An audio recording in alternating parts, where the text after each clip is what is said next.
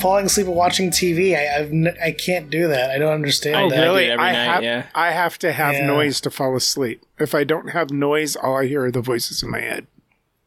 And that just keeps you up. And they keep me awake. Yeah. They whisper crazy shit to me. What's the crazy shit that you would hear? It's like not like.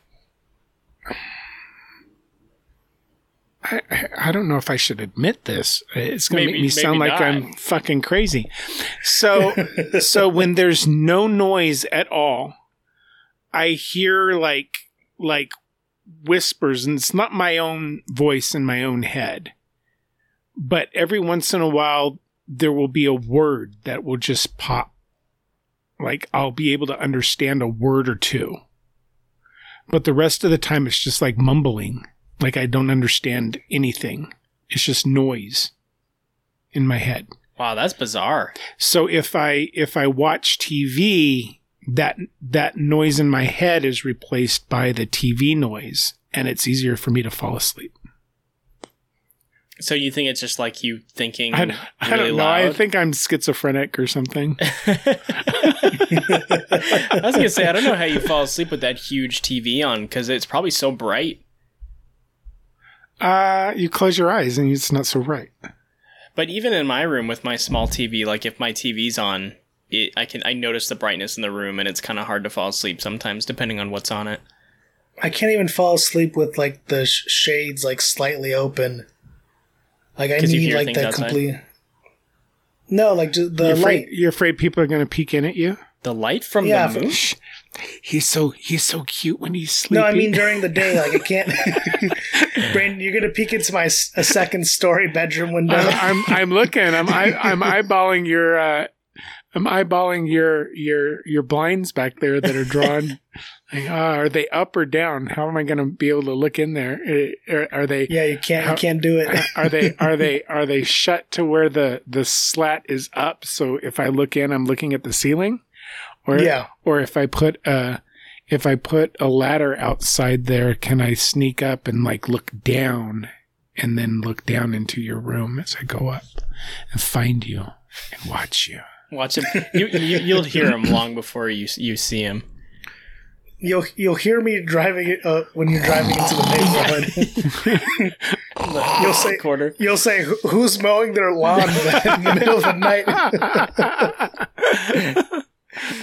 Well, let's get started this week. Welcome to Dinner with a Movie. I'm one of your hosts, Blake, and with me, as always, is Brandon, and with us is Jose. Man, this is nice. Using Zoom was a good idea because I feel like the delay is like nothing.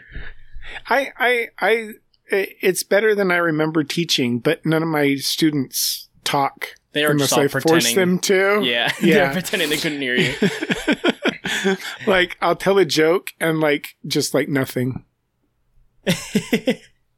It's not until about 6 weeks into the class that they feel loose enough to start laughing and joking around. They don't know what to make of me in the first couple of weeks of school. Well, you're definitely like an enigma. If you were teaching me, I would see you and I'd start hearing the way you talk and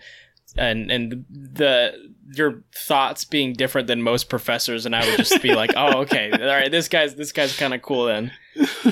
Well, thank you. I hope I do that to my students. I hope I make learning fun for them, at least for one of their classes. That's what I want to do. I want to teach them basics, and from there we work just on story and yeah. Their grades are based on what they do, so they only have themselves to blame if it goes south. Class isn't hard. I put in my syllabus that this class is not rocket science, and you're not going to unravel the secrets of the universe. Yeah. Well, this week we watched Beautiful Thing from 1996, and this was recommended by Brandon. Yes. And picked by Jose out of the jar of wonder. So, how come you picked this movie, Brandon? I'd never heard of it, and I gotta say it has the worst movie poster I've ever seen. It does. Well, It's not good. the two guys with their arms around each other with like the horrible city drop, and it just does not look good. there's another one of them dancing. That one looks much Also, better. Yeah, that's I saw that. much That was better. on Letterboxd, and that looked good. Yeah. But I remember watching this movie in '96. I can't remember if I know I was working at the bookstore then, but I can't remember if I watched it as a rental or if I actually went to the movie theater to watch it, because we were going and watching movies at the time. I was really into the gay community back then here, and working at the bookstore, I was able to talk with other community leaders, and I volunteered some of my time in doing things for raising money for AIDS patients and doing a bunch of stuff in the 90s. And I remember this movie, and I can't remember if I saw it in the movie theater or not. I want to say I did, because we saw a lot of crazy shit. I went and saw a Russ Meyer movie that played at a Faster Pussycat Kill Kill. I'm not familiar with Russ Meyer. He's a crazy director of like just weird trash cinema where all of the women are nuts and violent with their boobs hanging out and just crazy shit. But maybe I'll add Faster Pussycat Kill Kill to our next batch of movies to watch. The name sounds amazing. It is completely trash. Even more trash than stuff like Polyester and stuff like that. But this movie, when I saw this movie, it captured to me what it was like being a young gay kid who is coming to terms with his homosexuality, as well as being an abused kid who just happens to be gay, coming to terms with everything that was happening in his life as well. So we have Jamie's story and Steve's story going on at the same time. But this is primarily Jamie's story and not Steve's. But I think it captured that dynamic, the dynamic of being gay when you're young, not knowing how it's going to be accepted by anyone, and on top of it all, you have crazy neighbors and a mom who is doing her best, doing her hardest with what she has. I think it captures all of that very well. There are some points where it doesn't, Mm-hmm. but for the most part, I think it does its job. Was this pretty important to the gay community, like around here when you were being active through it? Like, was it well known throughout the people you were talking to? And yeah, I think it is. I think it's on a lot of I think it's on a lot of top 10 lists or top 20 lists of favorite gay movies and favorite gay couples in movie. Yeah. It was it like just as big here as it was in the UK? Probably not. I don't think it wasn't like it's definitely not Oscar bait or there was a whole slew of gay movies that came out in the late 90s. Mm-hmm. That were and even in the early 2000s, we had a lot of foreign movies and a lot of actually American movies. It started to come into, I don't want to say come into fashion, but it started to become more of a positive experience instead of a negative experience. Before you had gay movies where any gay person in the movie, it was just they were either killed or they weren't going to go on to have a happy life, or something was they were in prison, or they were it was just drama and not I don't want to say negative because I don't believe in negative. I guess it was like a negative stereotype is what I'm trying to say. It's like right, all of the gay movies, right? You have like there's a couple of movies I remember from the 80s that weren't. There was a buddy cop movie where one of the cops or someone that he was working with was gay. And I thought that was very interesting, and I forget the name of it. I'll have to look it up. But a lot of time there were movies like Making Love where a married man falls in love with or has an affair with a gay man, and it breaks up the marriage, and they're being interviewed and nobody's happy in the end. There's a lot of movies where it was just the same old, like, oh, it's a gay movie, but everyone's fucking miserable, right? They're miserable through the whole thing. Nothing's going to work out. It's just like kind of like a film noir, gay film noir all the time. And it was around this time in the 90s where films like this started to be made where it was okay. It was okay. Mm-hmm. Like the messages changed into more... The message like changed. It's more normal. Yeah. Like this is a real person with... Right. And it's not different anyway. You had Angels in America during that time, which was completely, everyone's dying of AIDS in that thing. You had Love, Valor, Compassion, which is a Terrence McNall. I know I'm getting his last name wrong. His film, where I think only one or two of the actors was gay. Jason Alexander plays a gay guy in that. And he's hilarious. It's great. It's funny. I actually have that on Laserdisc. Laserdisc? Yeah. I have a bunch of Laserdiscs. I have that on Laserdiscs. But yeah, during this time, things kind of changed, and you had gay characters that were going to be okay at the end. You were on their side. You weren't judging them for being gay. You were actually rooting for them to succeed. And that was a change. That was a big change. Yeah,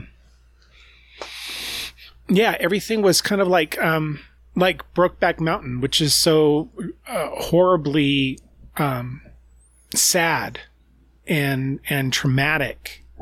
Everything was like that, but to a degree where everybody dies. You don't have the guy in the end, the gay dad in the end, that's alive. He's still sad and lonely, but in movies in the early 90s and 80s and before that, he would be dead too. Yeah. No one would live through any of that. It also feels like a very real, even just taking the area they're in and like the social situation they're in just that apartment complex and that place in time in the UK. It's a very nice, like, just kind of showing how the neighbors interact with each other and how the family is at their social class and the amount of money that they make and just kind of seeing, because I love the way that they all kind of, because I feel like British accents have all the different sayings. Yeah. And it feels connected to class in what they say and how they say it. And this is just a nice peek into that as well. how they say certain things, and I had to look up so many of the terms that they use because I didn't exactly know what they meant. If you're not used to the British terms, the British isms, it's kind of hard to watch British films a lot of times. Yeah. It's like that with Australian films too. You're like, what the hell did they just say? And what the fuck is a Sheila? Sheila's just a bird, a woman. A bird. Right?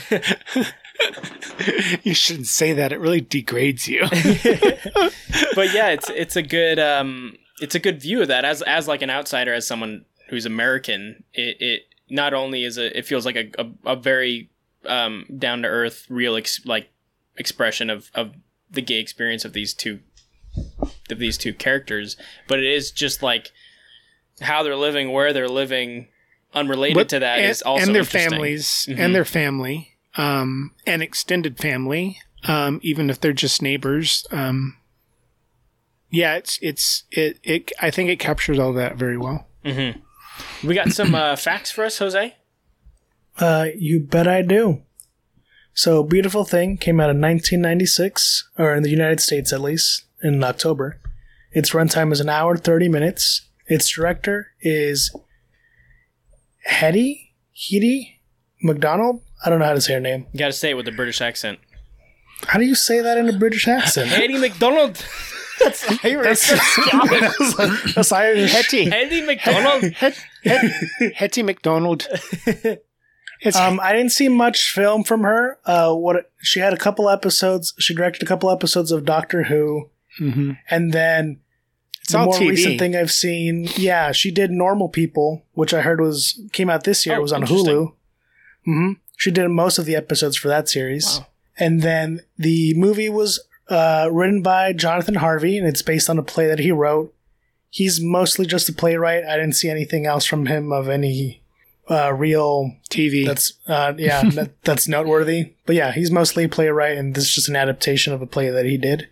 Which is interesting. I wouldn't think this would be a play in my first watch.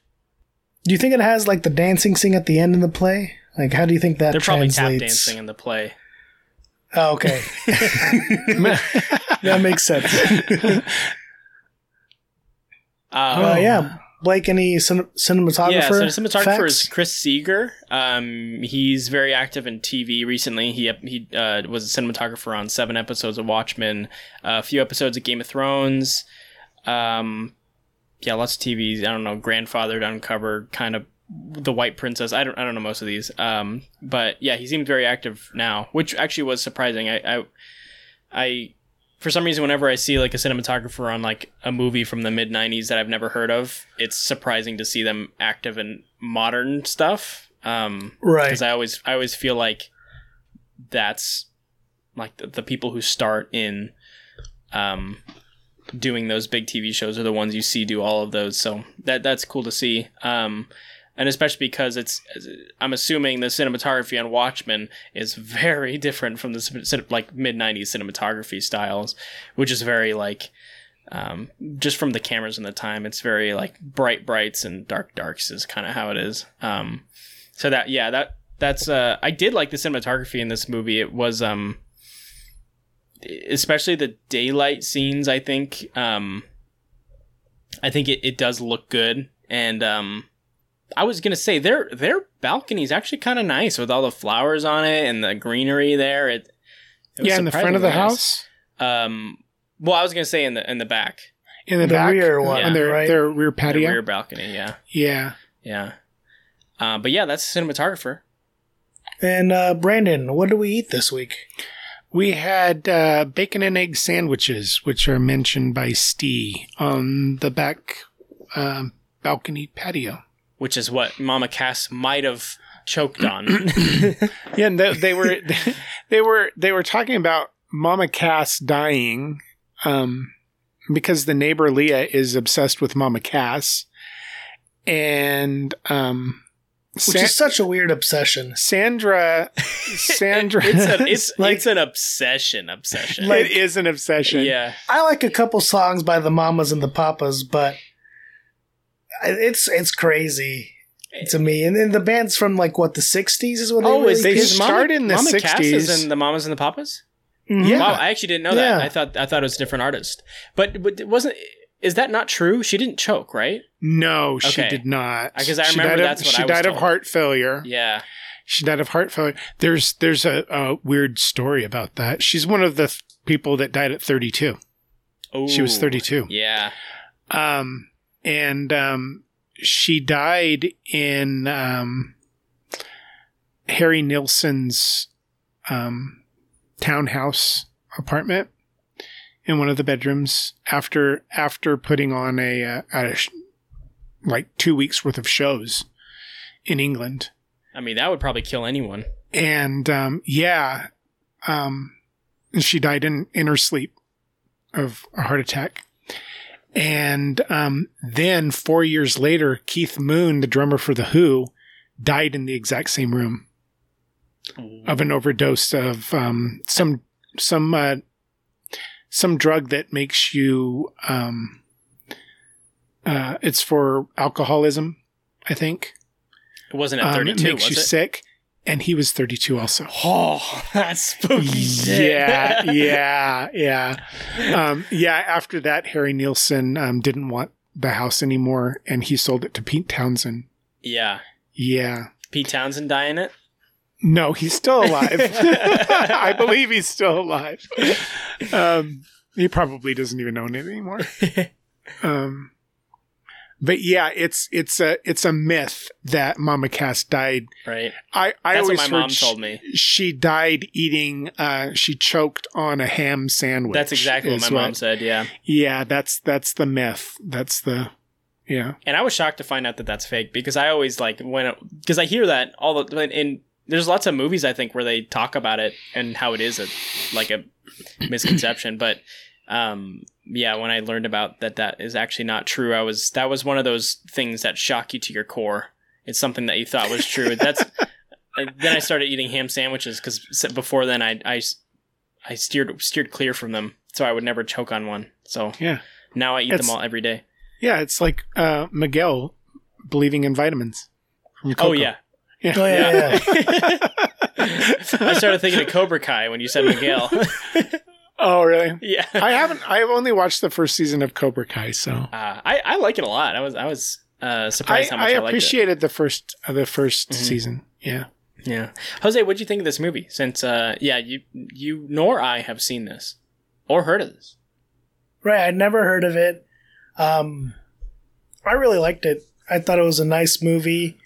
Kind of speaking off of what Brandon was saying, I like that a lot of the movie is about their life in this neighborhood, and the characters aren't necessarily defined by the fact that they're gay. I think in a lot of movies, being gay is their only personality. That's how they're written a lot of times. And in this movie, I think both of them have their own personalities, and they're just people who are gay. It's not who they like. That's not their only identity. And I like the story. I think it's really nice, and they touch on really nice topics or not nice topics, but they touch on topics that I think are important to talk about in a really good way. And yeah, I really enjoyed it. I'm kind of disappointed I hadn't seen it earlier. Yeah, and Brandon, it goes back to you saying that it's about like these new movies showing that the character that's gay is not going to have the biggest tragedy happen to him and end up super sad, and that it's more normalizing it, in that if you were to start this movie in the first 20 or so minutes, you would really have no idea that this is a movie about coming out of these two boys, because it really does feel like, yeah, this seems like a movie about their home life and what's happening there. And I think that's nice that it does make it normalize the fact that, especially at the time, that these people are not defined by that it is a part of their life, but it is not the one thing that defines their life, in falling into that kind of trope to it. Yeah, I really liked this movie. I the first half of the first time I watched this, I hated everyone. I was like Really? so mad at everyone for some reason. It must have been my mindset, but like when Leah starts to blare her music and lock the door, I was just so mad. And then right before then, Jamie just pushes the cart down the thing. And I don't know why, that just made me really mad. And everyone just made me really like upset. But I warmed up to it about halfway through, or a little bit before that. But I ended up, this was a movie that watching it a second time was much, much, much better to me, because knowing the characters at the start felt more intriguing to me, being able to kind of like think of what they're saying to each other and put all that into context as to what I know at the end. It is one of those movies that helps a lot from that. So I liked it a lot more my second watch. And I'm sure it's better once you understand all the slang that they use. Yeah. And this is one of the movies you understand that, yeah. I had to have subtitles on because I could not understand some things that they were saying. Did you watch it on? Did you watch it on Amazon? Yeah. Did you get the subtitles that were pushing words together? Yeah, and they were flipping them around too. Yeah. Maybe the subtitles made it more confusing than if I didn't. I don't know if I watched it on YouTube and it was fine there. Yeah. Like, I didn't get super confused. I don't know if the computer does that. I don't know if it's the computer putting it together, because they say stuff so quickly that it just writes it out as one word. Maybe. Yeah, that might be it. But yeah, I ended up loving every character, and it's so well written. The banter between all of them is top notch. Everything they say to each other as an insult is just hilarious. I think the they're acting so of it. fucking mean sometimes to each But other. it's hilarious. It's so funny. It's hilarious. It makes me think of like I don't know if you guys have seen Veep, but how mean they are to each other on Veep. It feels like that sometimes, where it's just Leah and Sandra just calling each other what's the word that they use? Slag Yeah. over and over again.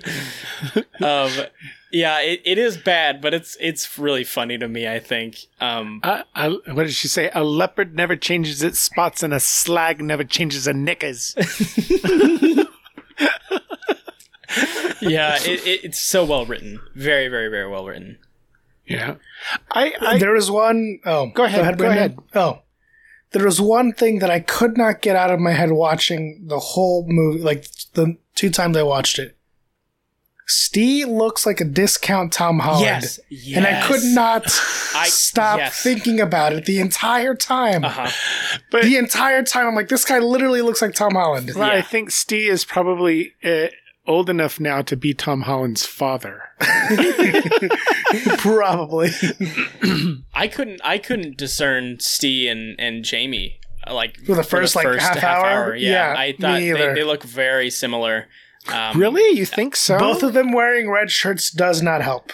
Well, their school uniforms look like prison outfit. That color and everything.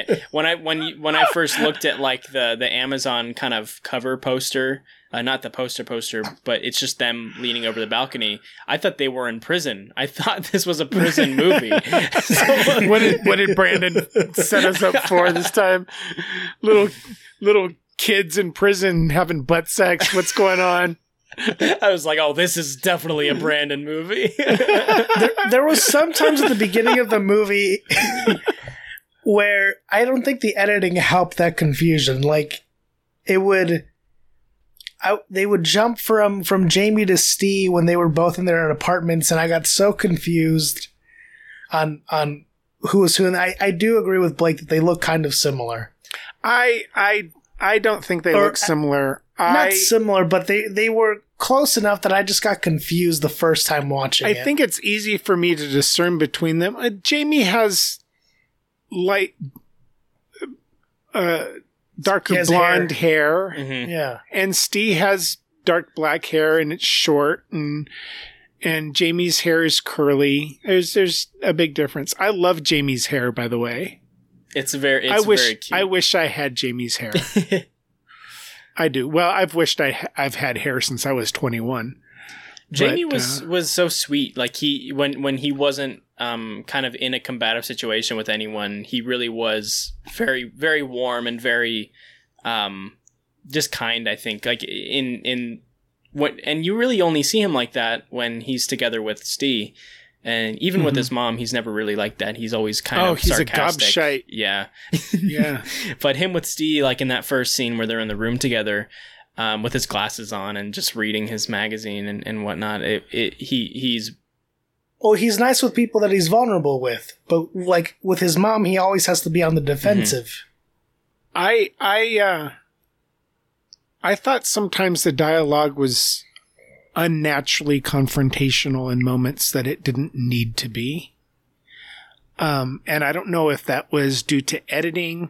Maybe they edited some things out. But I did catch it whenever I watched it the second time. I was like focused on, okay, I know this person's going to react this way to this situation. What is making them do that? Why are they doing that?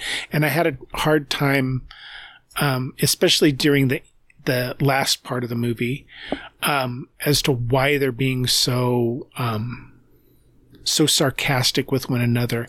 And I didn't know if that was actually, in the writing, or if that's actually in the nature of, the lower class of people in England.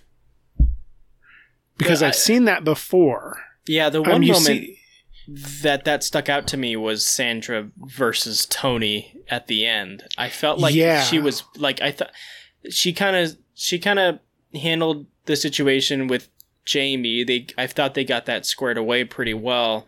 And then when she goes out with Tony, I feel like she just starts yelling at Tony when, granted, she's still stressed out about the revelation and everything, but I still think she was so mad at Jamie. And then when he wants to go help Leah, like, she's still like her going to hit Leah even felt like too much anger. I think maybe that's just her character. I don't know. She just has a really short fuse.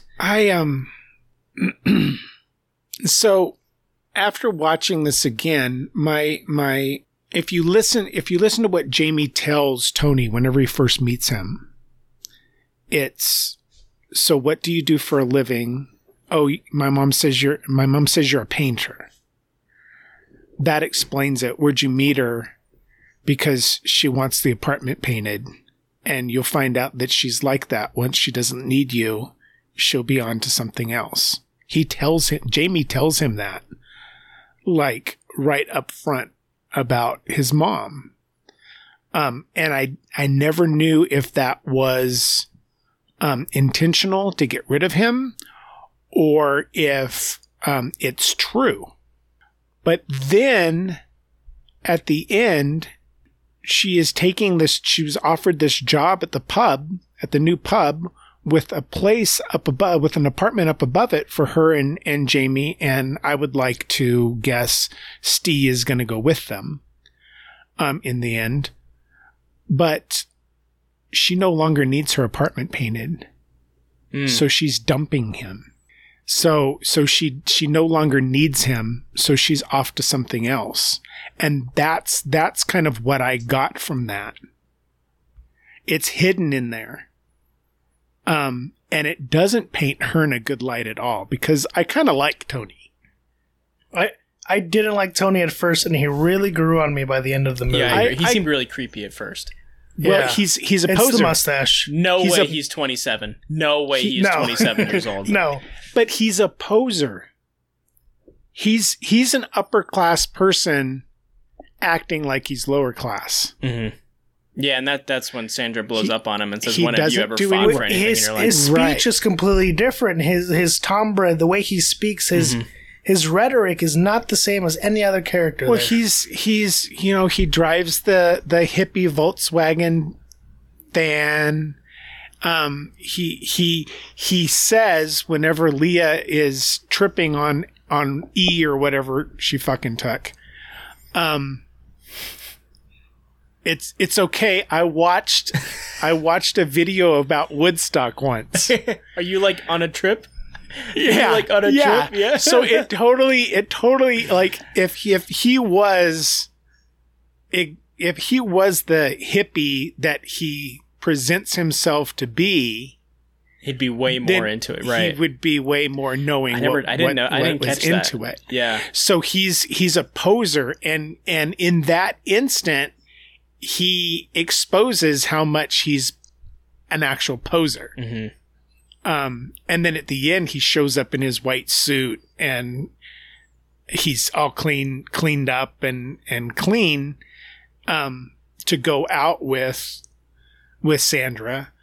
But he looks just completely out of place. He doesn't look like he's looked through the entire thing. I agree that Sandra kind of drops him without giving too much of a reason. Because like I said, it does feel unwarranted for her to be so upset towards him. But if you take what Jamie says to him, like in their first conversation, at face value, she no longer needs him. I don't agree with the painting thing though, because we never see her actually talk about the painting with him. He never does any painting. No, he never does anything. He doesn't even go to work. Right. I would believe that more if he had gotten the painting done or had started the painting. Right, but because she doesn't drop him because he's not doing work. She drops him because she's moving, and I right. She no longer needs anything from him. That was my point. More as she's starting a new point in her life, and she's moving on to something new. Right. Yeah. I don't think that's related to him not being able to paint that place, though. I think it's more where she's moving mentally. I don't think she had a place for Tony in her life because all she wanted was the pub and Jamie. Yeah. Like, that's all she wants in her life. And despite her troubled relationship with him, that's all she wants. From the beginning of the movie, she establishes that. And she even tells Tony that. All Tony is to her is someone to sort her out. Mm-hmm. Right. That's all Tony is. And makes Steve a sandwich. More. And makes Steve a sandwich. Oh, what should I make? Fettuccine and pastrami on rye? And then she yells at him, just make him a sandwich. Yeah. And this is like the first day that Jamie even meets him. Like the first day he comes around. Yeah, it's just, I don't know. But I kind of like him. I'm not gonna lie. I know he's a poser, but I know he's trying. You know, he does buy. I think his heart is in the Jamie, right place. He does buy Jamie a football. He does, or a soccer ball. He does, try. He says, "I'm too young to be your dad. I'm not going to be your dad. So why don't we just, be cool with it and just do whatever we're going to do." And he did seem very understanding to kind of everyone's problems. To Sandra, after Jamie goes on his rant about how he's gay and he told Sandra that, he just says, "It's cool." Yeah, it's cool. It's cool. And then the whole thing with Leah at the end, he takes the time to. Everybody else just forgets about her. He understood what she was doing, though. Mm-hmm. Mama Cass, yeah. And she stops and she looks at him because she thought she was Mama Cass. She had her yellow pantyhose on her head as hair. Well, he's someone that comes... She stuffed everything in her mom's clothes so she looks fat. Yeah. Yeah. When she gets up on the balcony, I had goosebumps. It's like, oh no, Brandon, I didn't know it was this type of movie. I didn't know the one of the only black characters are going to kill themselves. I was like, the close up on her shoes was a thing. Like you go, oh no, she doesn't fit in those shoes. She's going to fall right off. Yeah. It's probably because he's the only character that comes from a place removed from all of the relationships on this floor. And that that place he comes from is understanding and caring and trying to at least do what's right in his mind to everyone. Because it is, if anyone were to go to any neighborhood and see that a neighbor treats another neighbor like Sandra treats Leia, especially the age, like to think an adult would just go and assault a child like she did is insane. She did deserve to get a lead pipe to the back of the head. She deserved it, but she did deserve it. You don't do that. You don't do that.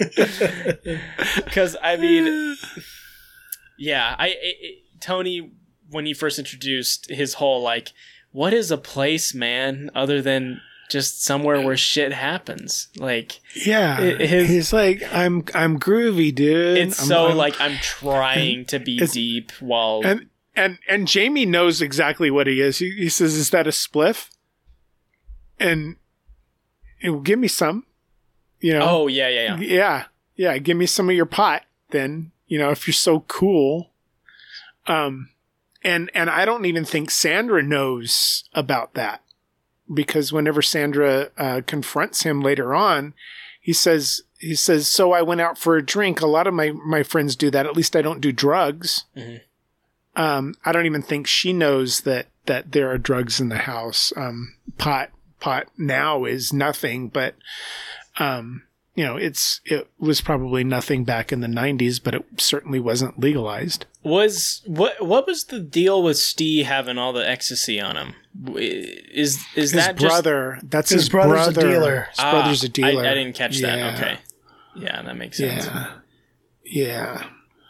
So I don't know if he's stealing from his brother or if he's dealing for his brother or what. It didn't look like he was getting any cash back, though, right?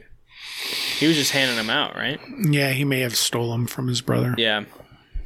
Yeah, Steve's family dynamic.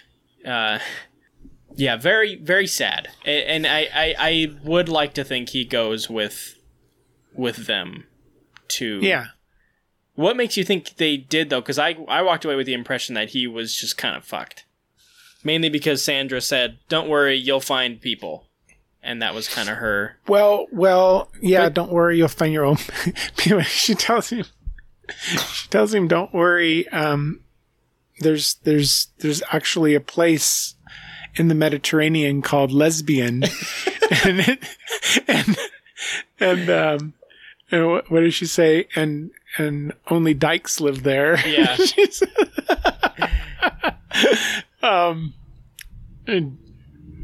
I've been told that dyke is not a good word to call lesbians. Yeah, that's what I assumed, but they use it a lot. They use it a ton. Yeah, but this is the 90s, though. You know, right. This was quite a while ago. This movie's what, 20? Oh, it'll be 25 years old this year. Wow. What gets me is it feels like there's been a jump in time from that talk with Steve to the next scene, because now they're going to go to the gay bar. Leah's going to go with them, and the mom seems like she's kind of okay with it, and it seems like there's been some time because they go to the bar, or they go to the bar that she's going to manage and look at it. I believe there's some time that lapses in there. Well, especially when Tony comes around, she turns around so fast. I do assume that something else must have happened, some time where they grew apart a little bit at least. So I'm curious what was in the play that was cut from the. Yeah, I am too. From the movie. Maybe I should try to get a hold of the play. Well, we should just do it ourselves. Making it an exclusive content for our Patreon. and read the play, each of us doing someone's voice. Right. Do I get to kiss or Jose? Multiple voices? I want to slow dance with you in a courtyard while a bunch of homophobic people stare at us. I didn't get that scene. I mean, if we're going on to the ending, I didn't get it. That's one of my questions for you guys is what did you think about the end? Yeah, I didn't like it either. So this is why I think Steve goes with them. Oh, right. Because they don't because have they to worry dance about together it. in the Because they're courtyard? dancing together in the courtyard, and if Jamie and Sandra just leave and leave Steve there, everybody knows he's gay. Yeah. Especially his dad and his brother that he has to live with, which are going to, and she tells him, I'm not going to tell your dad because I don't want this place to be known for murder. And he says, yeah, he'll kill me. Yeah. And she's, yeah, I said that. I know. But yeah, that's why I think that he goes with her. It would be nice to have a little bit more conclusion at the end, a little more. I like the open-endedness of it. Yeah. I think the movie deliberately wants it to be left to your own imagination. I think the feeling of them just dancing and not caring about what other people think is the lasting impression that the movie left on me. Now, I mean, I didn't like the scene per se, but the feeling of them just being together and not caring about what other people want them or would think about them, or Steve's dad or anybody, I don't think the movie wants you to think past it. I mean, and obviously that's what we're here for, right? To talk about things that weren't on the scene on screen. But I think that the open-endedness of it is what made the scene so nice to me. That they didn't care what happens next. They just cared about that moment that they're in. Yeah. But Yeah. I do get the I don't know how I feel about the ending. I would like it I think it dates the movie. Are you saying? I think so. Yeah. Yeah. Yeah. Yeah, it had. I think that's if I have a complaint about the movie, is that it feels very dated to me. Mm-hmm. The end is the only thing that makes it feel dated to me. Everything else I can yeah, that could happen. Sandra beating Leah with the lead pipe kind of made it feel dated to me. because that could only happen in the 90s. Right. Only in the 90s in the UK. Well, Leah was asking for it. Yeah, she didn't yeah. want her friend to hit her over the head with so a her lead voice pipe. would change. So her voice would change so she could be more like Mama Cass. Leah's such a weird part of this movie. Leah is one of the strangest characters Of all cinema, I would say. I would venture to go that far. But I think but she she's adds very to the she's movie. very likable. Yeah, Oh, I agree. She's very Yeah. likable. Not at first, I'd say. I did not like Leah at all. Yeah. Well, I didn't like the way she talked to her mom. She tells her mom to kiss her ass when her mom asks her to come in and peel some taters for tea. And she says, "Kiss my ass," and she just, rides a little bike away, a little bike from somewhere. And that is so rude to me. Like I would never, even if I hated her, not say kiss my ass. You're gonna feed me. You go peel your own fucking potatoes and then come back and get me when tea is ready. Which is more or less what she said. Kiss my ass, and then she rides away. I'm like, But the whole whenever she's talking to Jamie, and they're talking about they're out in front, and she says, "Kids suck cunts." She. Yeah, Jamie said, "I don't want any kids." These kids suck cunts, and they're still kids, right? Because the punishment for him not going to PE class, skipping PE class and coming home, was Sandra throwing away all of the stuff that he was saving for his kids, or that she was saving for his kids, which didn't make any sense. Yeah. But she There's, like, did. She stuffed did defend animals him and stuff. over the phone to the school. She did, but she told, Which is the whole point of Sandra, right? That she's not bad, but she's not the best parent to him in person, but to the outside world, she pretends that she's better. She does protect him. She admits, I've been protecting him his entire life. Right. Because he means the world to me. But the way she does it, I think that she tells him, he asks her whenever they have their fight, whenever they have their big fight, and she hits him. He asks, am I like my father? And she said, no, you're like me. Mm. And that's true, because both of them have mouths on them that they can't control sometimes. They don't think before they talk, it seems to me. And Jamie is a little shit. But she says some pretty inappropriate stuff too. Oh yeah. But she tells Miss Chohan at the school, which was the lady at the beginning, the PE teacher, that is first right off the bat with a whistle. That's who she's talking to on the phone, and she's telling her that Jamie shit his pants. And that's the reason why he was not at school. The restrooms were locked. Yeah, he had to go, so he left, and he made it to the restrooms, but they were locked, and he had an accident, so he had to come home. So she's telling the teacher at school that he shit his pants. Which was funny, which was even funnier to me, considering what the kids told the male coach what his name was. Hugh Janus. Hugh Janus. He's just shouting it over and over again. Hugh Janus, get back here. And he just turns around and looks at him. Get back here, Janus.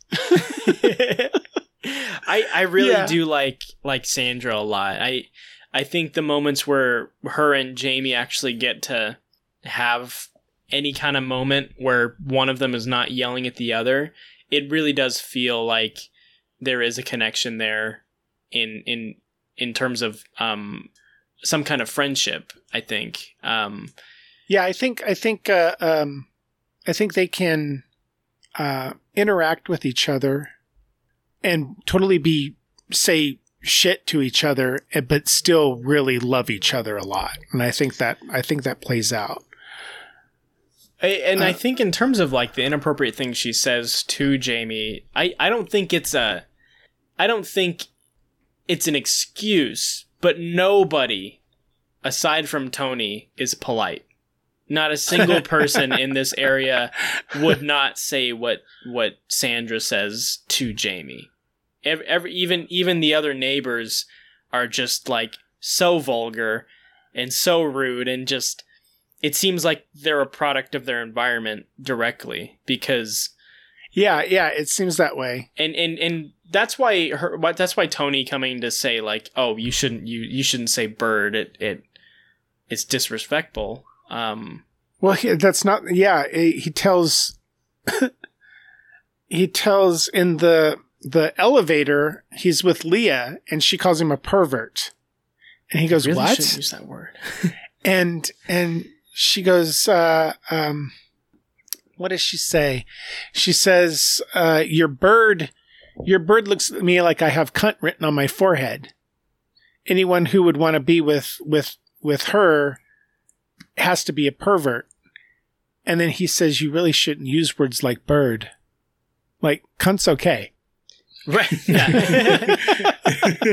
But it does feel like this person completely out of this culture just coming in and telling them kind of what to do and what to say, depending on what he defines as moral and what he defines as just, while bird to them is very commonplace. By the end of the movie, I was like, oh, that's just a way that British people call women. It's just bird. Right. It's those it doesn't feel rude, lower class isms, because just like calling each other slag. Yeah. Like it's an insult, but it's not crazy. It's just I wouldn't say it's playful in any way, but it's definitely more tame than it might seem on the outside, because that's how they speak to each other every day. And even Sandra, when Leah passes by, and I can't remember what she says to her, but when Sandra just kind of like puts the hose on Leah, that felt playful to me. It felt not entirely like, fuck you, Leia. It did feel like there is a relationship there, and especially at the end when they're dancing together, even though it is like kind of a weird scene, it does feel like there's all that animosity, but that is just the shallow way they are. Yeah, the shallow layer of everyone's relationship with everyone is you're you're calling everyone all these names all day, but in reality, you have some sort of connection there. You're in it together. You're okay with each other to some extent because you got to put up with each other in some way. Yeah. And you don't because the walls are all paper thin. Everybody knows each other's business. Yeah. And you never see, I don't think you see Sandra interact with Stee's dad outside of her banging on the door, right? And shouting through the mail slot. Yeah, and he calls her a meddling cunt. Mm-hmm. Is exactly what he calls her. Yeah. And but everyone seems to know what's going on. When his son is in her house, right? Yeah. She's taking care of, and he doesn't care because he's a drunk. He is an abusive father who lets his older son beat up on the younger son as well. Both of them are beating on Stee. Mm-hmm. And that's sad. There's no way for him to get out of it. And no way for him to make it better. Yeah, there's that class thing that runs throughout the whole thing. Tony is from an upper class. Sandra is from a lower class, but she dreams of being in that upper class. Jamie acts like he's better than everybody else, especially his mom. He acts like he's smarter than her all the time. Steve wants to just get away and will do anything. He talks about just getting a job somewhere, to like the health center or something, swimming, just to get away. And it doesn't matter if he's poor or not. He doesn't care. And I think maybe he's the most realistic of all of the characters. Mm-hmm. Steve is. But to me, there's an underlying war of classes going on here about how the upper class looks down at the lower class, and the lower class also looks down at the upper class because they don't understand their lives. Which is, very obvious with how Tony treats them. Yeah, exactly. Claude Monet painted the 16th Chapel. That killed me. But he doesn't correct her. Like that's the first point where Jamie does not correct Sandra or make fun of her for thinking the wrong thing or saying the wrong thing. He just smiles and he's fixing his hair or whatever he's doing in the mirror.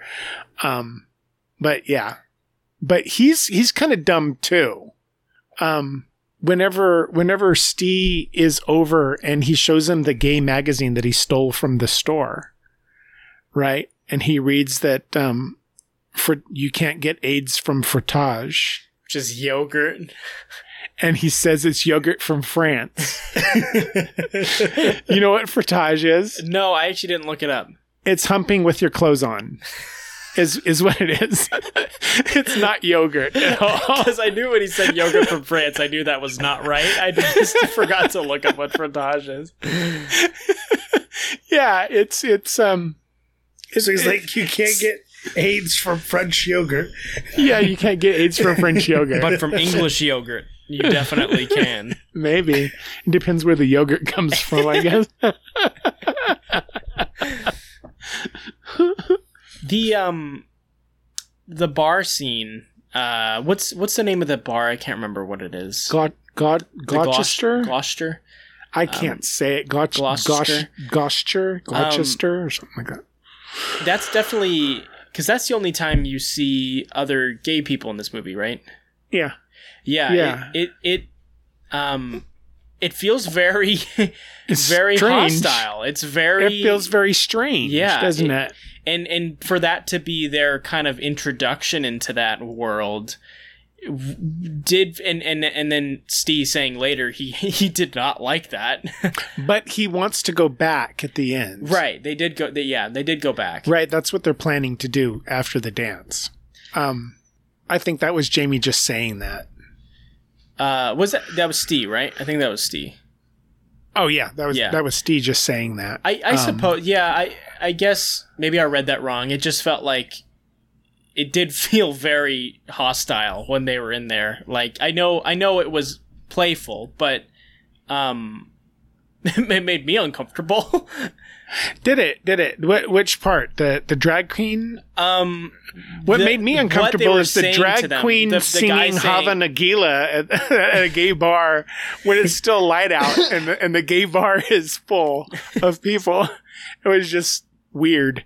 That was just weird to me. Like, is that a thing? Do gay people like go out to a bar and pack a bar when it's still light out?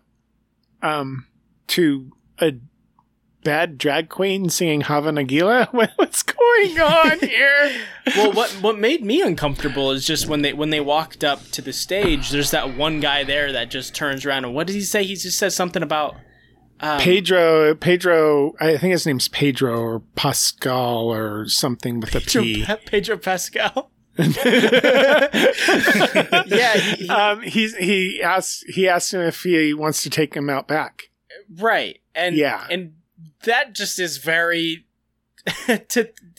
putting myself in their shoes, kind of walking into that kind of unknown space, being very outright sexual to them immediately, to me was very uncomfortable. It felt it felt like it was crossing a line in some way. Yes. How can I say this? It wasn't welcoming in any way, I would say. So the welcoming part of it is the drag queen coming up to them. And even though the drag queen was making fun of how old they were, like that was the whole chicken thing. A chicken is a young person, gay slang. A chicken hawk is an older person who goes after young people in gay bars, right? So that's where that comes from. Gotcha.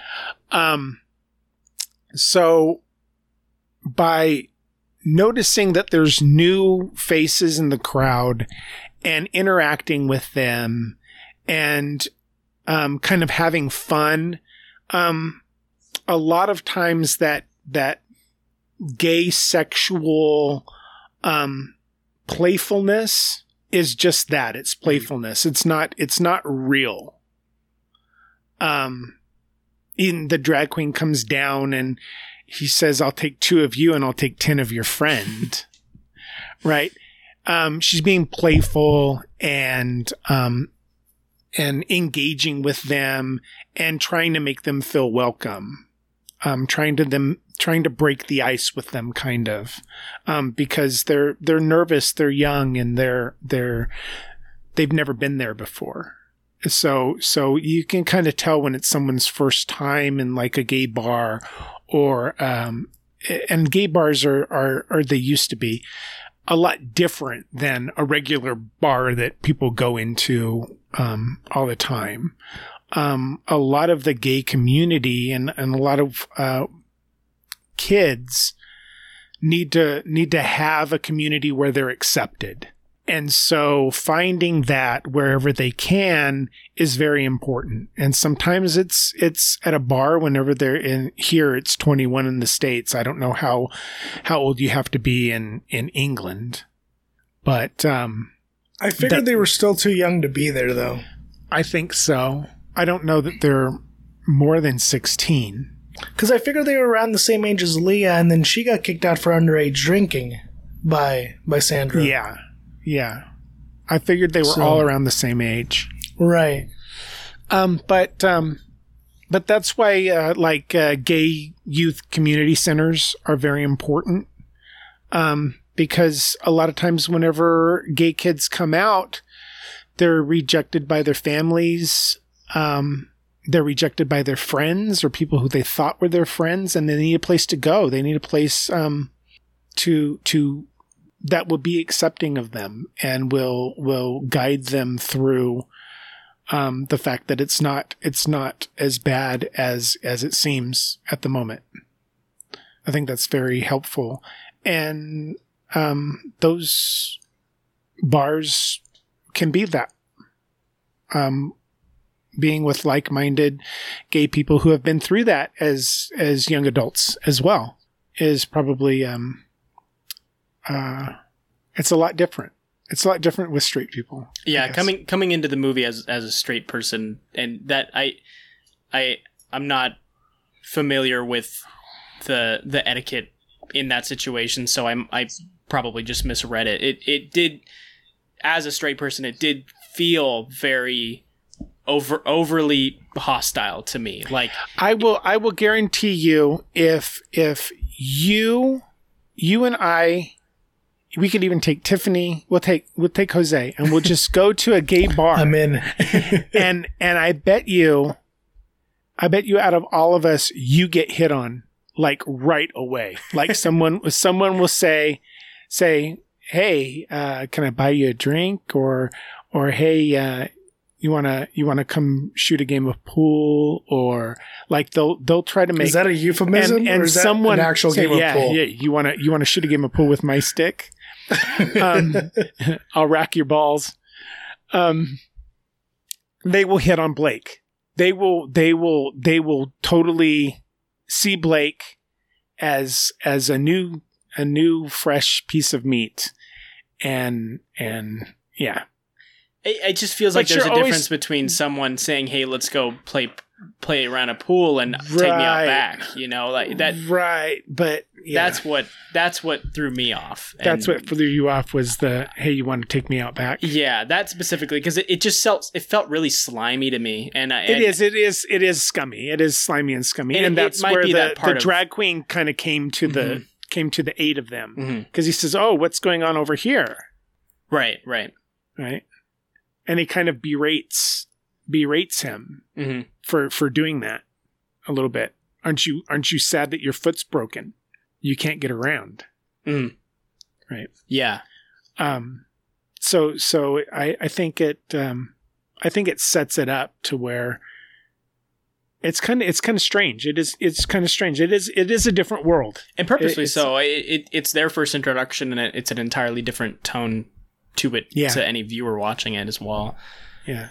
I think that was it definitely feels like a very important moment for the both of them to kind of, like you said, have any kind of structure, any kind of support, and seeing that we're not the only ones around here that we can share an experience with. So that and I was going to say they're in an environment where they're not ashamed of being who they are, which is, I think, what Steve really needs. Right? Because what you're saying, right? Like, just seeing that they're out and about and doing whatever it is that they're doing is important to individuals, to see people like-minded or similar, people who come from the same walks of life. It's important for anybody to see that. But especially, I think Steve really benefits from it, even though you can see that he's visibly uncomfortable. Because it's their first time, and it's because they're just barely, like, they haven't even come to terms with, they haven't even called each other gay really yet, or, they don't even know what their relationship is. I was a little, so when they're in their bedroom the first time he starts to rub his back. Yeah. I was under the impression he was going to rub the bruised areas, right? That would be the purpose of it. It was just a reason to touch him. It was, but this is a very nitpicky thing. I was very frustrated when he says, "Oh, like, I just saw your bruises. Here's the lotion. It's supposed to to mend skin." Is kind of what he sells it as. And then he doesn't... Soothe, it's foot lotion. It's to soothe your feet. It's peppermint foot lotion. And he doesn't put it on any of the bruises. I'm thinking that he probably couldn't because they were makeup. That's exactly what... And if he did, then it would just make a goo or rub off. Yeah. So that's it was just fast-acting lotion to just get rid of the bruises like that. I understand why. But the first watch, I was like, fucking... Put it on the fucking bruise. Rub the lotion on his bruises. It really bothered me. It's one of those things where it just takes me out of the movie, and I'm like... And you knew why he couldn't turn over. Yep, because... Yeah, and then the way he moves around is just covering his junk. He's like, no, I can't show you it. he does it really fast. And he pulls the covers over blankets. Yeah. That was a great scene. I really liked all of their moments in the bedroom together. It feels. Do you think I'm queer? It doesn't matter what I think. Yeah. It was sweet. It's sweet. It's that's kind of a sweet first kiss moment. It's quick. It's not prolonged. I think 16 going on 17 playing the day after scenes was perfect. I enjoy it. Mm-hmm. Especially the words to that song being from the Sound of Music, mm-hmm. And the songs about innocence and losing your innocence because people are going to start pursuing you. I thought that was nice. But you have someone to take care of you as well. Is kind of is what that he's trying to say to her. Consider me, which feels very much Jamie to Steve, Which isn't that sung by a Nazi in the movie? Yeah. I don't know if was he a Nazi at that point? I can't remember. Yeah, he's I think a post he was boy, a right? Nazi youth boy. Yeah, because I know he's a mailman or something, right? Yeah, I don't know. I can't remember. I just saw the Nazi play a youth. little while ago. Yeah, I've never seen it. Well, does that alluding that Jamie is a Nazi? Yeah, Jamie's a Nazi. I do like his hat that Steve gives him for a present. Oh, it's a nice beanie. Yeah, it is a nice beanie, huh? Yeah. Mm-hmm. he's saying like, "Oh, do you like my hat, sir? It's a very nice hat." Does this mean we're engaged? Yeah, it's nice. It's so nice to see Jamie in that way because, he's never like that with anyone. He's so mean and combative with everyone, and then that's a total 180 to how you don't he acts. You don't see. Jamie is only like that with Steve. Mm-hmm. And Sandra's only like that with Steve. She's walking home and she sees Steve crying by the lake and she brings him home. It's like she's so caring and loving with Steve all the time. But then when Steve's crying, she gets very like, if you don't stop crying, I'm gonna... Yeah. Stop crying. It's all going to be okay. She doesn't know how to handle it. She's a tough bird. She is. She's truly a tough bird. She doesn't do crying. She doesn't, even when Jamie was crying, she doesn't really do crying. Mm-hmm. She does her best. The only time she's motherly to Jamie is whenever she confronts him about being gay and going to the Gloucester or whatever it's called, going to the gay bar. But she does do slaps. She does do assaulting young children very well. Yeah, she slaps the shit out of Jamie, but he deserved it too. Yeah. Didn't anybody notice how dirty his feet were in that scene? Oh my god, yes. It was fucking hideous. He's probably walking around the lot or something. I was like, oh my god, why is your feet so dirty? Clean your feet, girl. Yeah. There's Yeah, no way Tony's 27. That's fucking no way. Oh, right. I wanted to mention this. Steve has a nice ass. When they show his ass twice. Yeah, when Jamie looks around the corner in the bathroom, I know you're supposed to be looking at the bruises on his back. I was only looking at his ass. You're an ass man. I'm an ass man. You're like a nice ass. Yeah, I was purely focused there, and I'm like, damn. Yeah. Let's do it, man. You're a chicken hawk. I'm curious. This is this is something I actually wanted to ask you guys for Home for the Holidays, but it's relevant here maybe. What do you guys think about straight actors portraying gay characters in movies? Because Robert Downey Jr. in that, and I'm not sure if these actors are gay or not. It doesn't bother me. Yeah. Why would it matter? As long as you're not camping the gay character up, when it's not necessary, mm-hmm. I think it's all right. Yeah.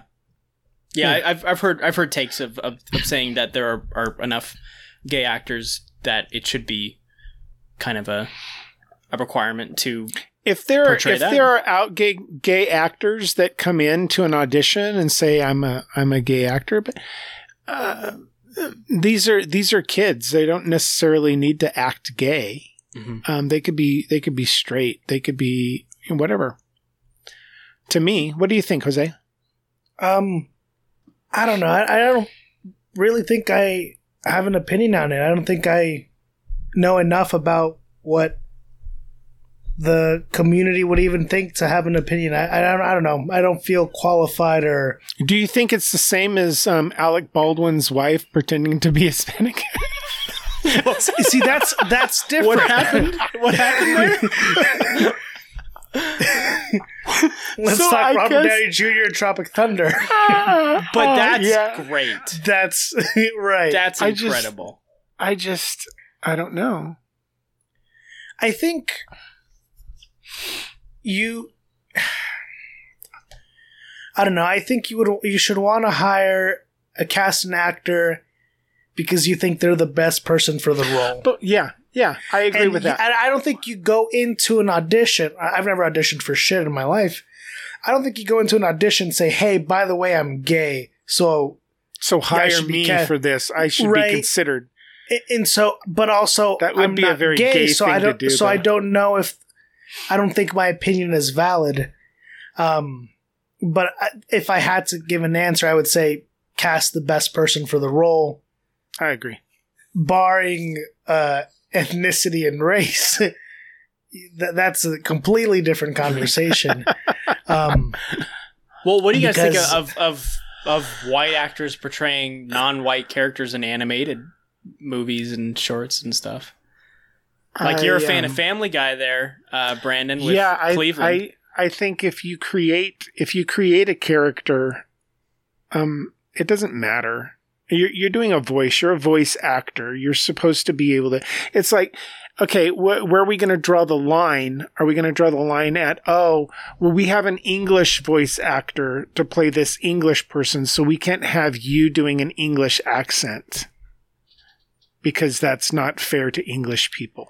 Come on. But like, what wasn't a part of that discussion was the you would never have Tu Wong Fu. Started with the Simpsons, right? Yeah, with Apu. With Apu, yeah. But I don't know. You would never have Tu Wong Fu, which is John Leguizamo, Wesley Snipes, and what's his name? That guy. I know people are screaming at me, but this is my Alzheimer's kicking in. Patrick Swayze. All straight, dressing in drag, pretending to be drag queens that do shows. Actually, more than drag queens, they are 100% women all the time. So they're more than just drag queens in that movie, right? But to me, it's an excellent movie. I think I don't think they camp it up. I think they act very well. I think it's done very well.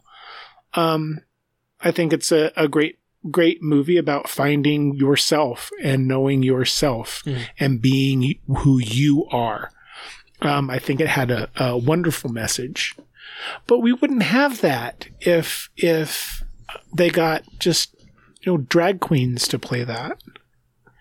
Yeah, and something should be said about that. I think it's hard to speak on something, and right, this is all opinion, right? Nobody can be right or wrong, and it's especially harder to be. It's especially harder to be right or wrong when you're not part of when you don't identify in that community, right? Well, there are a lot of trans women who, actresses that want the roles of trans roles instead of giving them to straight male Eddie Redmayne people. Yeah. I just yeah. One thing I can't speak on is like Hispanic roles, and we touched on it a bit in Coco about how all I've really seen is, for the longest time, Hispanic roles were exclusively gang members, or like that's the typecast. Or Sofia Vergara. Or so. She's a category of her own. Add Sofia Vergara to actors I irrationally hate. Oh no, you don't like little baby cheeses? I hate her so much. Well, it's because she's essentially just cast as she got the funny Hispanic voice. Is essentially what it is. But she is great. She does have timing, and she does hold her own. I just hate her. I like her. You just hate everything I like. Yeah, it's fine, Brandon. But my point was, we were talking about Psych, Blake. So the actor who plays Sean, for the longest time, he went by James Roday. But his name is James Rodriguez. And when he first started acting, he got told that he looked too white to play Hispanic roles, but his name was too Hispanic to play white roles. So you have to change your name. So he changed his name to make it in Hollywood, right? Martin Sheen did the same thing.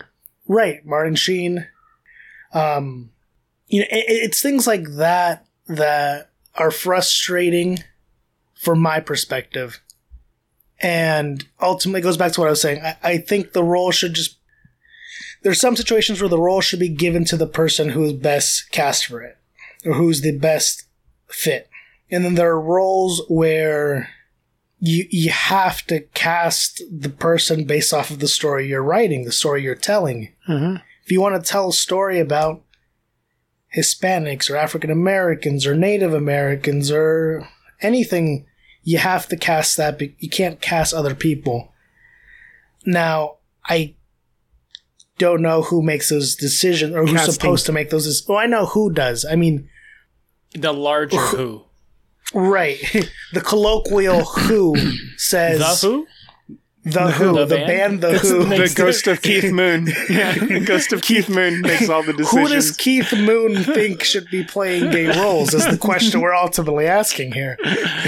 And he'd say, any bed. I don't care. Any bed with big tits. Well, I think it's about time we move on to some quotes, you guys think? Sure. Yeah, let's do it. Are you guys all ready? Ready and rearing to go? I do believe, I do declare. Brandon, we'll start off with you. I have 5 quotes. Brandon, that's like I know, but there were so many good ones. I've already said the first one, so I can't do that one. I'm going to quote Sandra after she has her talk with Jamie after he tells her that he's in love with Steve, and she's sitting there having a heart-to-heart with him, and she goes, there was me going to bed every night worried because you had to share a bed with Steve, and all the time you were just doing the 70 minus 1.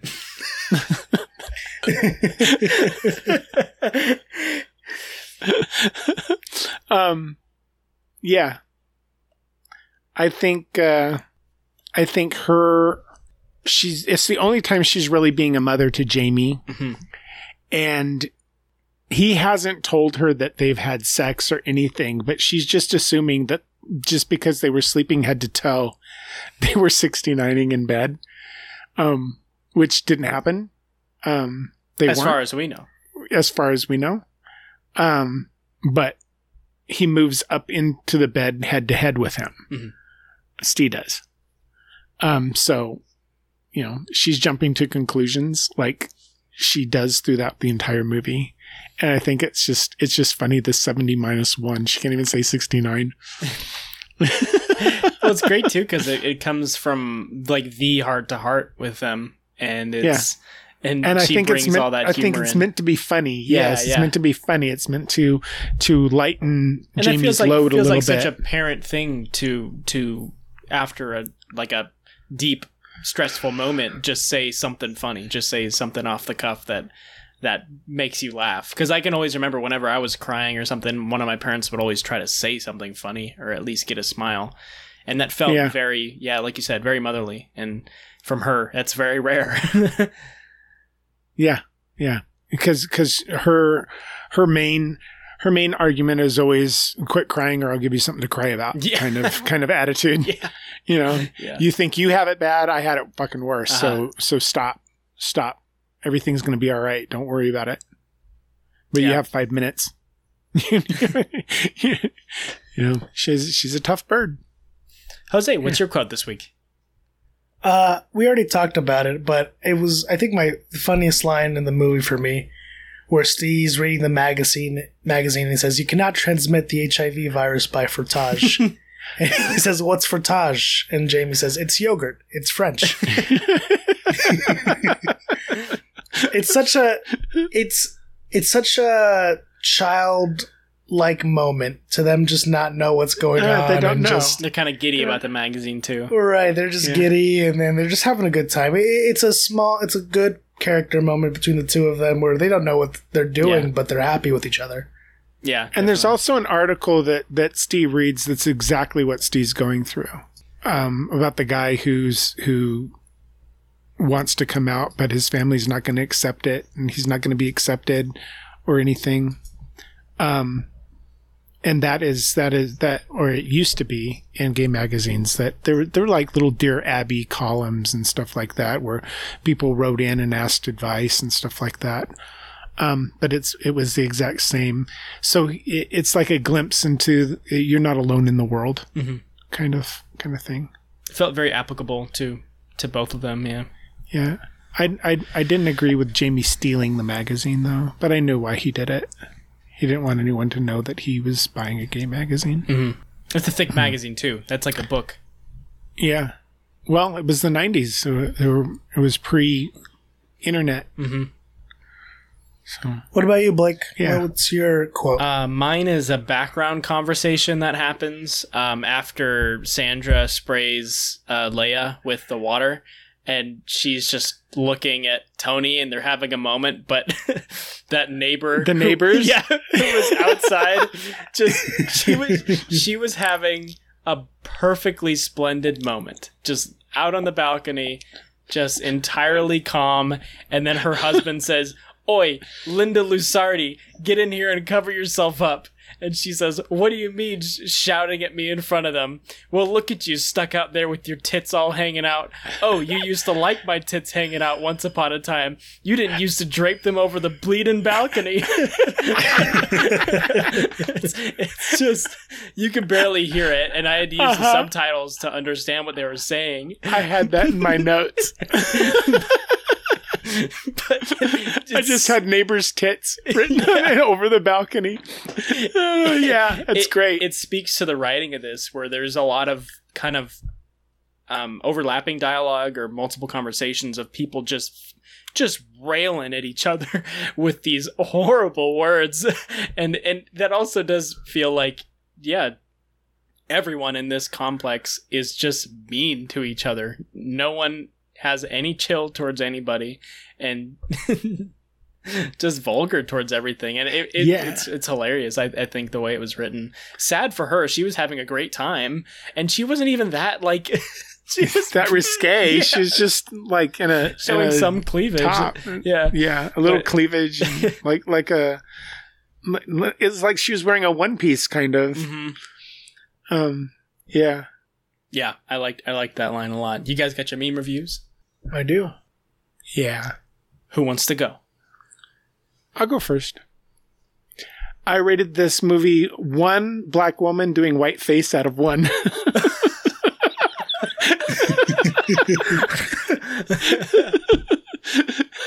Because when Leah's playing her music loud and Trevor, who is Steve's brother, comes up to tell her to turn off the music, she opens the door and she has like white face cream all over her face. Truly embodying Mama Cass. Yeah, truly embodying Mama Cass.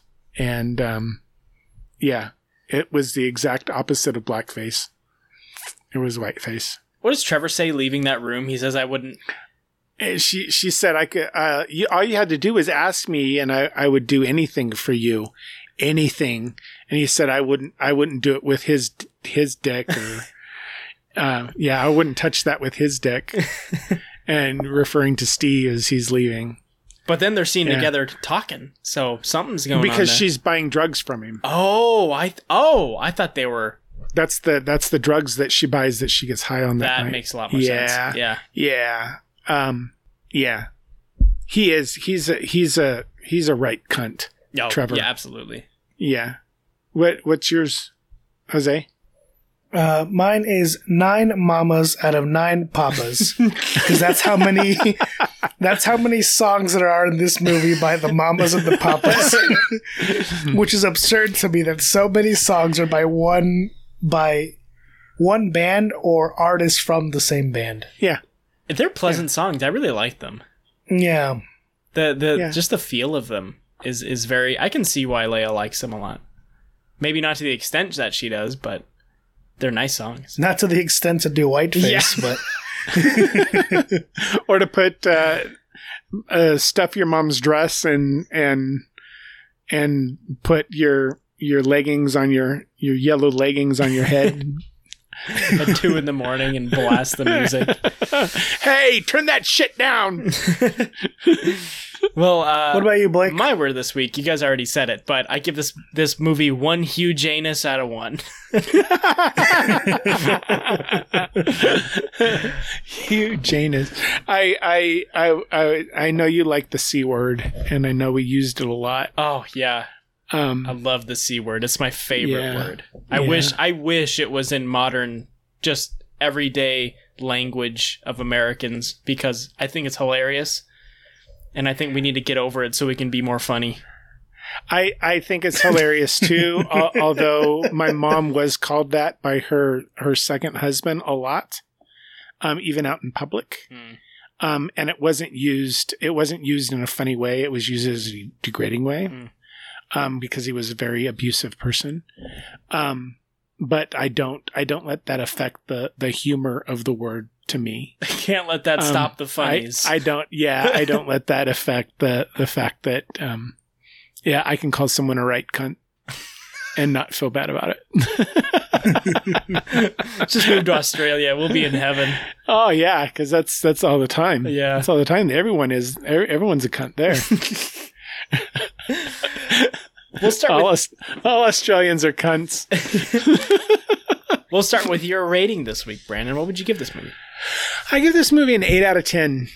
I see some of the movie's flaws, and I still love it. I think it captures the awkwardness of being young and gay and being abused and not knowing where to turn. I think it captures all of that really well. And I can see, I didn't realize I wrote something very similar to this. I wrote a screenplay called Small Town Boy, and it's kind of similar to this, but very, very much to an extreme, with the abuse and the family problems, and I'm thankful for movies like this that kind of broke that ceiling, and give meaning and some positivity to being gay, being a gay youth, being a gay kid. So I really appreciate that. Yeah, this definitely felt like because even when I was watching it, I'm like, I feel like Brandon could write something like this, very similar to it. It feels right in your ballpark. Yeah, but no one dies. Right. No, people die in all of my screenplays. Yeah. It's like the ongoing Jamie thing. would. Well, Leia would definitely have fallen off the building. That definitely would have happened in your screenplay. If I would have wrote this, Leia would have fallen off the building, and Steve's dad would have walked out in front of a car and died, or some in a stupor, or drank himself to death, and they would find him dead in the apartment, and everything would be okay with the world. But then everyone would be saying the C word, and it'd be funny. And then the brother would be arrested for dealing E. Yeah, everyone would get their comeuppance. I think 2 of those could probably happen later in this universe. Like in Beautiful Things. Yeah. Part 2. Jose, what's your real rating this week? I think I would give it a 7 out of 10. Yeah. It feels a little dated to me. I still think it's a really good movie, and the story, I think we need more stories like this. And just what I said earlier, I love movies that are about representation, but the defining identity of the character isn't that they're gay. And the movie's about them finding themselves and accepting that they're gay, but it's not their only character. There's not their character defining traits. I really like that. Yeah, it's just a little dated to me. The ending scene definitely knocks off a whole point for me. But yeah, 7 out of 10. Blake? Nice. I give this a 7.5 out of 10 was my view. I like to give those halves, and I have no idea why. But the haves and have-nots. The haves and have-nots. And this movie halves half a point. I think it was a little boring in my first watch, and I didn't connect with any of the characters for a little while because I was so for no reason angry at so many of them.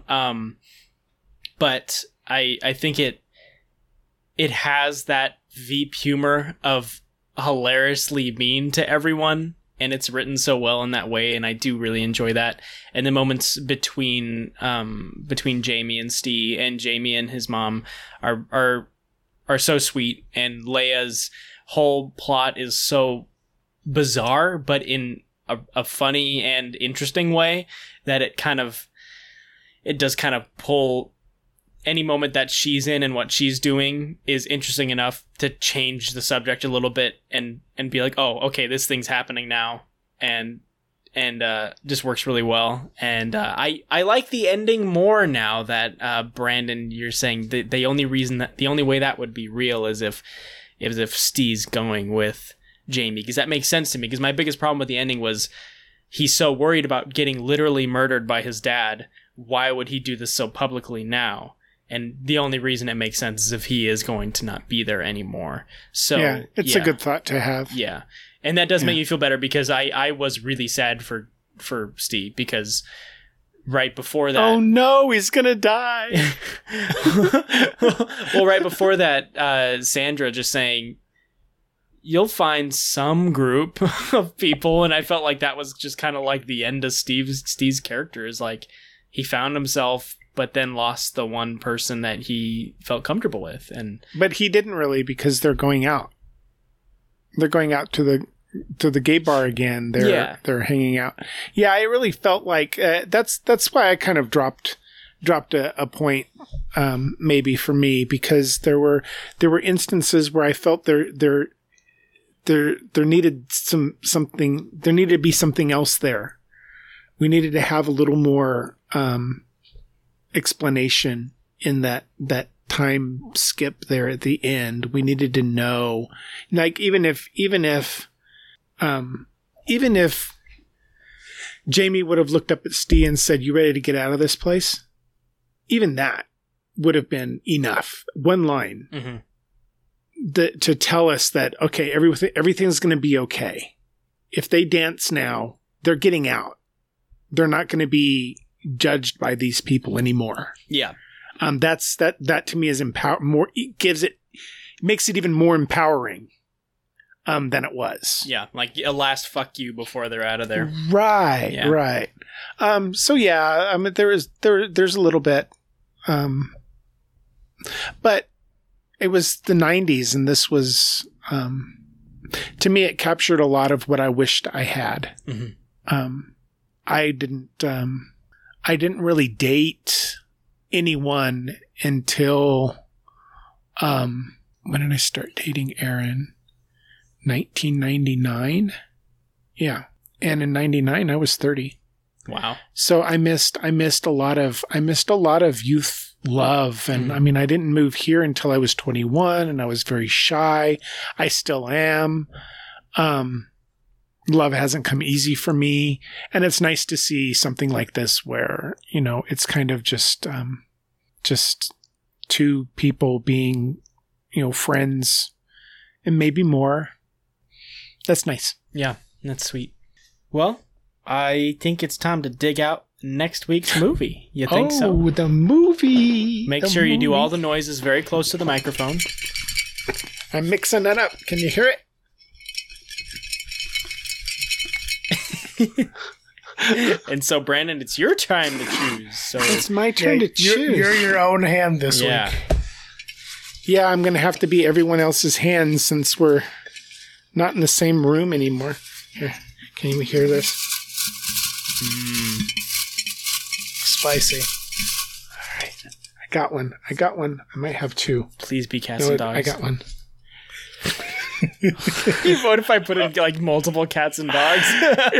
It's Son of Saul. Oh my god!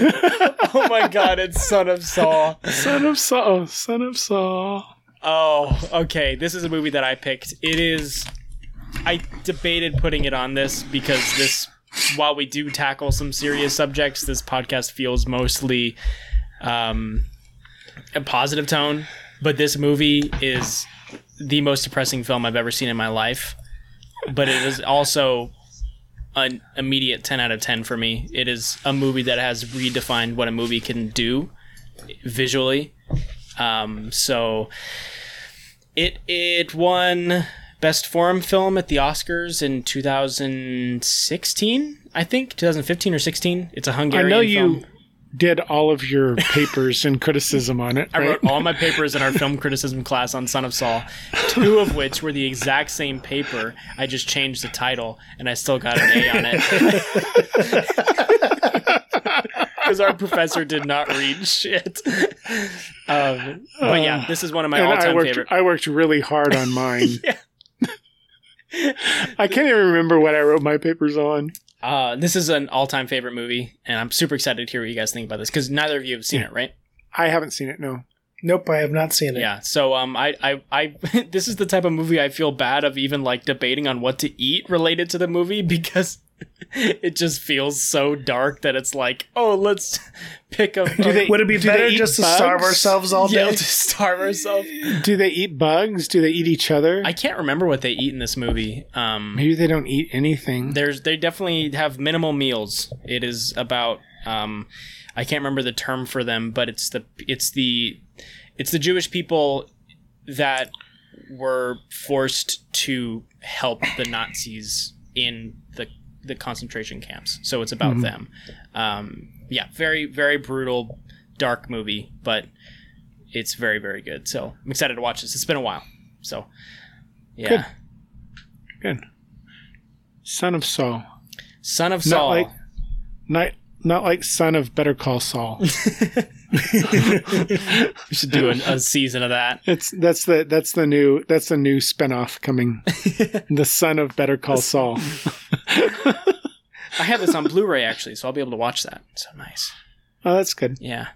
Well, that was another amazing week. Yeah. Thanks for listening. Happy New Year. Happy First New of the Year. year. Right. First movie of the year.